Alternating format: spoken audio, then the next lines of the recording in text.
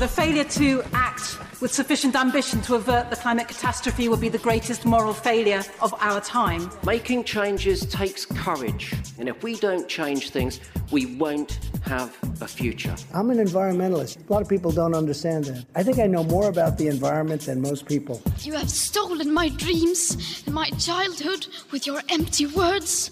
Change is coming, whether you like it or not. Zero Carbon East Talk.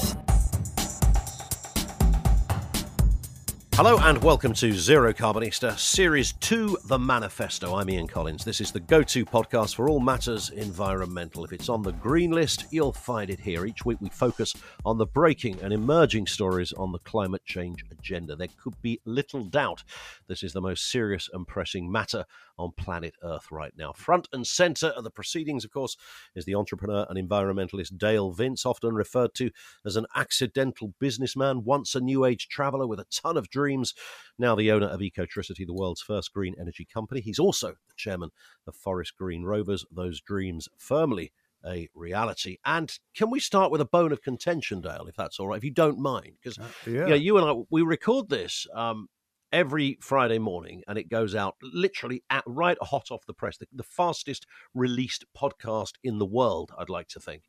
And we normally record this, about sort of 11 a.m.-ish, half 10, 11. I'm dragged out the bed this morning at like 6 by your team of handlers saying, Collins, we need to do this quick and we need to do it early. What's the urgency? Well, something really big today. We've been cooking this story up for quite a while, something we've been working on for about 7 years. And it hit the media this morning. And I mean, it's a mad idea. Shall I tell you about it now, Ian? Tell us more. Yeah, so what is it? I know it involves Jules. Yeah. So about 10 years ago, I was thinking about geoengineering, the idea of tweaking the environment on a planetary scale to suck carbon out of the atmosphere and fight the climate crisis. And it occurred to me that actually getting carbon out of the air is a good thing, but it's only half the battle. What you've got to do is lock it up into a permanent form of carbon. And I thought the most permanent form of carbon known to mankind is a diamond, and immediately thought, wow, wouldn't it be incredible to take carbon out of the air and make a diamond with it? About 7 years ago, we started on an R&D journey to do just that. 2 or 3 years ago, we began to make actual stones, and today we released the story and we unveiled Sky Diamonds to the world.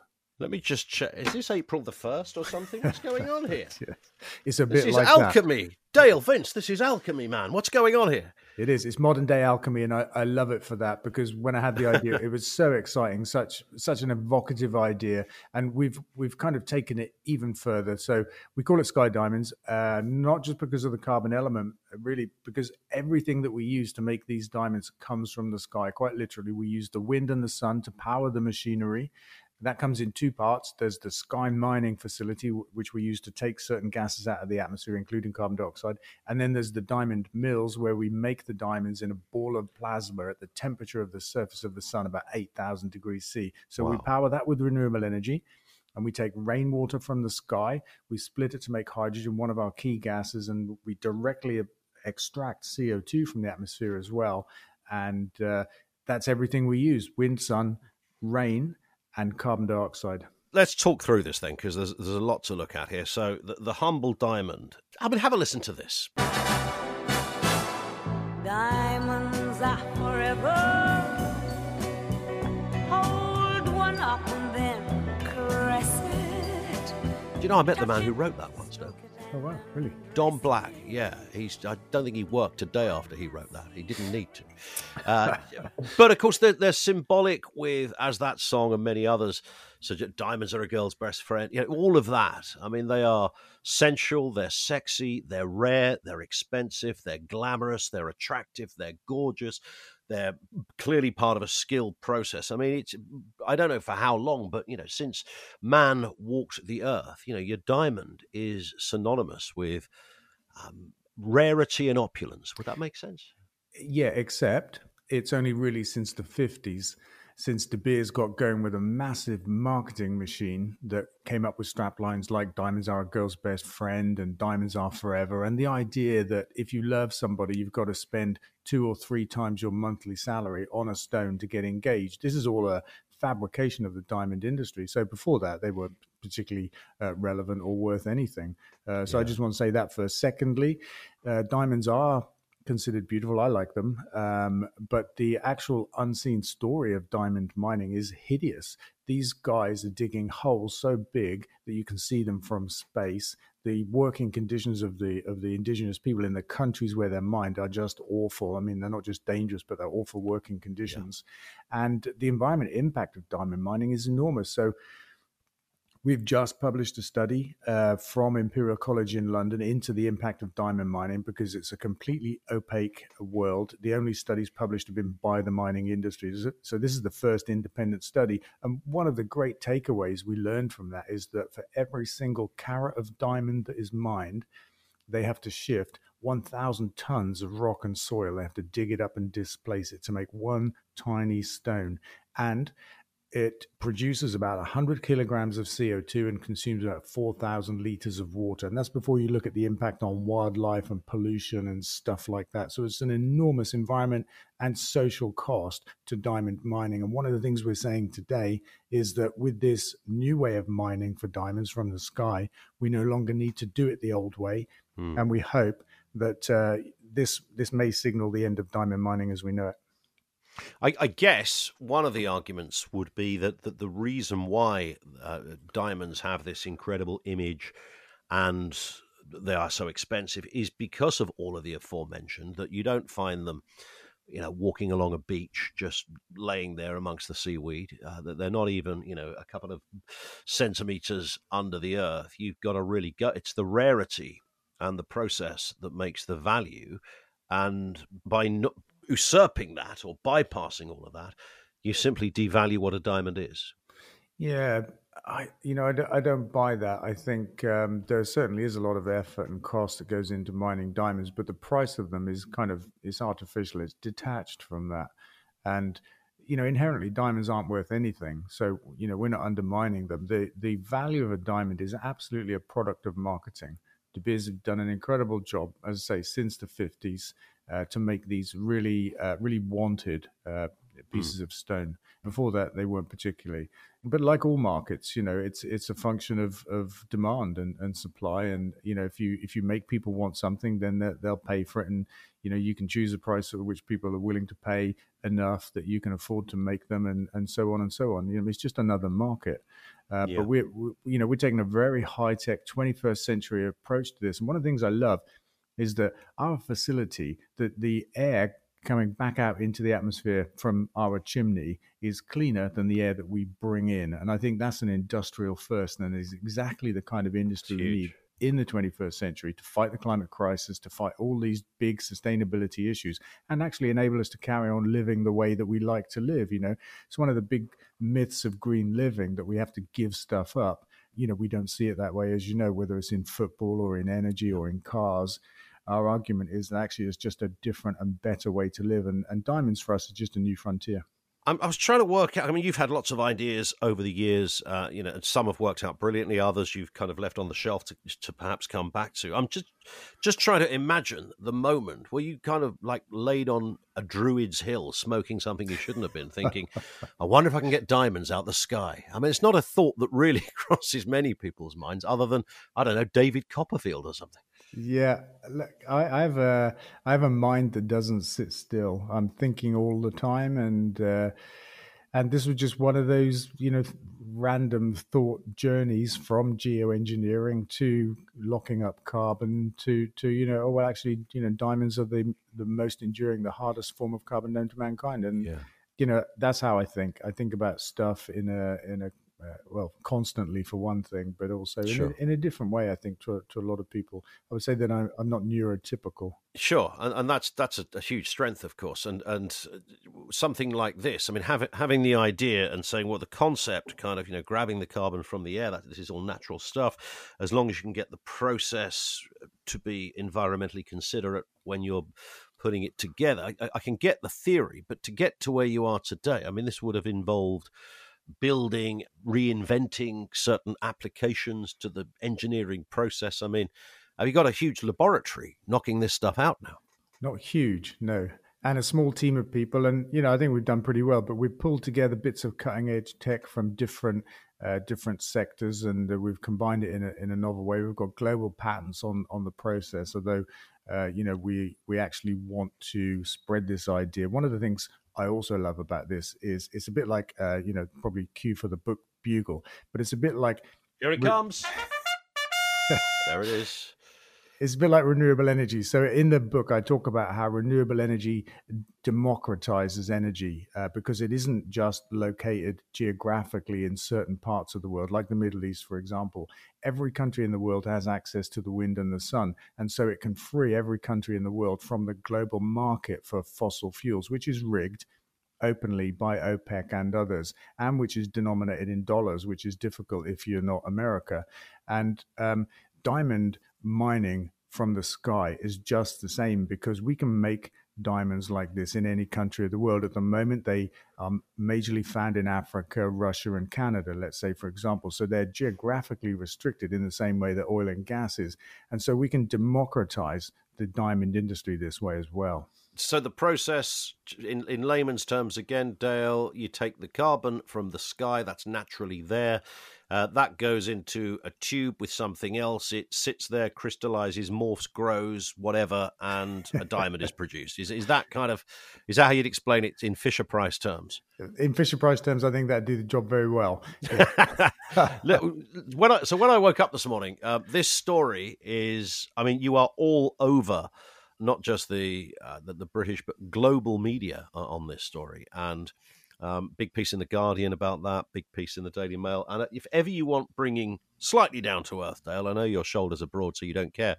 Don't read the Daily Mail story. Read the comments on the Daily Mail story, because that's where the real, this is humour that, the greatest comedic writers could not put together. So do you want a couple of these? Shall I fire a couple of you? Yeah, go on, hit me with them. Here's one from After Dark, says, just how eco-friendly is this? Keeping a furnace running at 8,000 degrees for 2 weeks using vast amounts of electricity to heat it? I think that was the kind of anger that was employed when writing it. So, you've kind of explained that at the beginning. It is eco-friendly. Just reiterate why. Yeah, these diamond mills are really quite small, compact machines. The plasma ball isn't much bigger than I'm sat here holding my two hands together with my fingers open. It's not much bigger than that, like a small loaf of bread. They're very efficient. They actually use a surprisingly small amount of electricity. And of course, we take that all from the wind and the sun anyway. So it's renewable and entirely clean. So, that one's a little bit wide of the mark. This one in from Benekra, who says, all lab-grown diamonds are easily identified and are considerably less valuable than their natural diamonds, which you've kind of touched on. You're not disputing that. But that's actually not quite true. Lab-grown diamonds are, maybe they're selling at maybe 20, 30% discount to market for the mined diamond, but not always, actually. They can be quite closely priced. I don't know if all lab-grown diamonds are marked as lab-grown, but we're gonna mark ours as sky-grown because we don't want them mixed up with the dirty mined diamonds, and that kind of flips the normal narrative on its head, where the mined industry have been calling for lab-grown diamonds to be marked to avoid confusion for a long time. But we want to mark ours to avoid confusion because we don't want anyone to think that they've been dug out of the ground and made with all of those awful consequences. Somebody here says this has been done before, even by De Beers. Is that true? No, I think what they're referring to is lab-grown diamonds. That's been something, it's been possible for probably a couple of decades, but for industrial-grade diamonds and jewelry-grade has become possible, particularly in the last, I would say, 5 years, or maybe a little bit longer, pretty much in parallel to the development of sky diamonds. And there are half a dozen companies in the world now that are making them in a lab. De Beers actually is included. They make them in Oxford in England. And I think that's quite ironic and tells you everything you need to know, that the biggest diamond mining company in the world, the company that controls the market, manipulates the market, I would say, is actually making them in a lab as well. This one from a Liverpool fan, it says, all that energy to make Bling and himself rich. How eco-friendly is that? Well, if I get rich enough, I'll buy a club as big as Liverpool. You've almost got one. Somebody here called Joni says, love the jacket, Dale. Where'd you get that from? That's a reference to the photograph that accompanies the piece in a couple of the pictures. That's a super popular jacket. Every time I appear on social media on it, it gets that kind of comment. Plus the other kind of comment, which is, what are you doing wearing fur? Because apparently it looks realistic. I wouldn't know because I don't actually know what fur looks like. But it's a jacket I got from an equestrian shop. So it's like, from the world of horse riding. I just liked it. And so there it is. I think it's Holland and Cooper for anybody that's brand aware. Okay, that's good to know for fashionistas listening to this. What next, Dale? Gold, says somebody here. Yeah, well, this is what I love about it. The fact that it is alchemy, turning thin air into stones. I don't think there's gold in the atmosphere, so it won't be quite that. But, who knows? Somebody said, why not make graphene? Yeah, why not? That's a very important material. Carbon fiber, I would like if we could make it from airborne carbon. I don't know what's involved in that process, but honestly, it's taken us so long to get here, and we've only just launched, and I think we're just scratching the surface now of what's possible, because this is the most sustainable diamond in the world. And our process isn't just low carbon. It's not just zero carbon. It's negative carbon. And that's a first. And so we've got a lot of mileage in this one. We've got a lot of expanding to do. And we want to put a big dent in the mining industry. And just for those that are not following this, you're not replicating a diamond. You're not making something that looks like a diamond. You are making a diamond that has all of exactly the same components and elements as a natural diamond would have. No different. No, absolutely. I mean, diamonds are pure carbon in a particular crystalline form, and that's what we make. And they are indistinguishable to anything other than laboratory kind of examination. I mean, this is a diamond form of carbon, absolutely. A couple of other questions now, although this is connected. Ronnie on Twitter says, Dale, what kind of mad genius are you?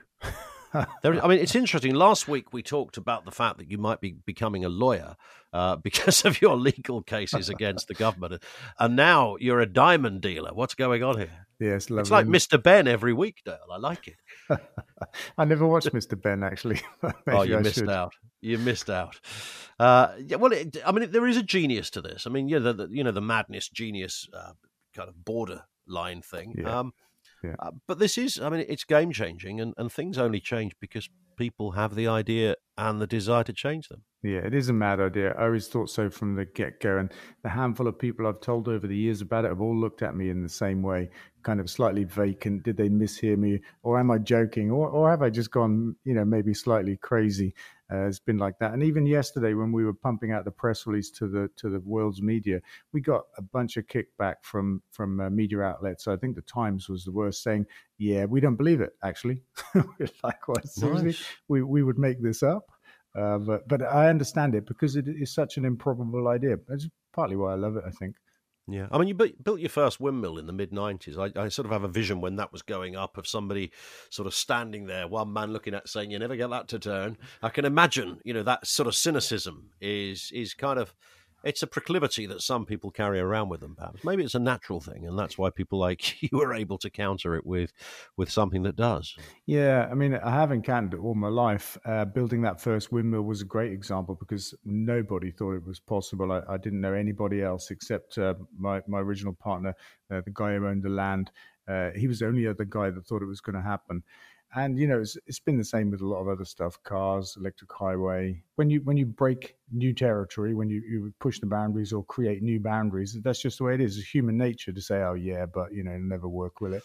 Yeah. And a classic I find is people saying, if it was that easy, it would have been done already. And I find that so illogical because by definition, something always gets done for the first time by somebody. Yeah, of course it does. And again, it's worth re-emphasizing the point here. Underlining all of this isn't the desire to become a diamond dealer. The fact is you've fundamentally and monumentally changed the process of something that has manifestly huge implications environmentally speaking. So that predominantly is where it goes back to. Yeah, it's a couple of different things for me. This green revolution that we need is about doing things differently. It's about living the kind of lives that we want to have, but in a different way. Whether you're talking burgers, cars, or football, for example, is about doing things differently. And the diamond mining industry is a big, dirty industry, like the oil and gas industry, that we have to transition away from. In that case, to renewable energy. So what we're setting up here is an alternative to the diamond mining industry, but it's a great example of 21st century industry. using technology to help solve a climate and sustainability issue, and at the same time make something that we like to have. We're taking something we have too much of, carbon in the atmosphere, and turning it into something that we quite like to have, diamonds. Now, here's a question from Chris, who emailed zerocarbonista@ecotricity.co.uk. This is back to the book again. And there's the bugle. I've ordered a copy of Manifesto. I want to know if you'll write anything for the dedication like your website says. And by the way, he's actually asked if you could write, Chris, thanks for teaching me everything. That's brilliant. I wasn't aware that we said we would write absolutely anything. Certainly we didn't mean it in that way. But I mean, that's humorous. Maybe, I don't know, maybe I'll do it for a joke. I'm not really sure. But then I have to think about it, Chris. Yeah, because you have to think, I mean, legally, could he then say, in a year's time, Chris pitches up and go, that diamond idea, right? Yeah, you can have that, Chris, yeah. Yeah, he's admitted it in the book. He actually said, thanks for teaching me everything. That includes the diamonds. And a final one from Andy on Facebook. Can we have a score prediction, please, Dale, for El Glossico? I think you need to explain what El Glossico is. El Glossico is the annual matchup, really, between us and our nearby rivals, Cheltenham Town. It's great fun. It's a great friendly rivalry, although we feel we have the upper hand, as our fans like to sing. Cheltenham haven't beaten us since 1998, which is quite a long time ago. We play them at their place tomorrow. In the first away match. Yeah, the first of the kind of double header for this season. We play them at home much later in the year. So that's quite exciting. And then on Sunday, we've got a bonkers story for World Vegan Day. I can't let it go here, but I mean, it's just like fun and big and slightly eye-popping. I love these. You have these all the time. They're popping up like all the time. These kind of strange, game-changing headlines and moments, and this is what it's the beautiful thing that makes this world tick, I guess. It's fun. We'll look forward to that. I'm sure we'll reference it next week on the podcast as well. Yeah, so I think we will. Yeah, something big happening. Dale, you've got a day of it. I know you. This is just the first of many. You've been speaking to the world's media. You're about to carry on doing the same thing. Have a good one. Don't lose your voice. We'll speak next week. Yeah, pleasure. Thank you, Ian. I'll speak to you later on Talk Radio. Indeed. That's it for this episode. Don't forget, of course, you can subscribe for free from your podcast provider so that you get each episode automatically. Make sure you leave a review there too. And if you want to get in touch, you can do that via email with your comments and questions, zerocarbonista@ecotricity.co.uk. Really important bit. Follow Dale on social media, of course, on Twitter. That's twitter.com/Dale Vince or facebook.com/Dale Vince. Zero Carbon East of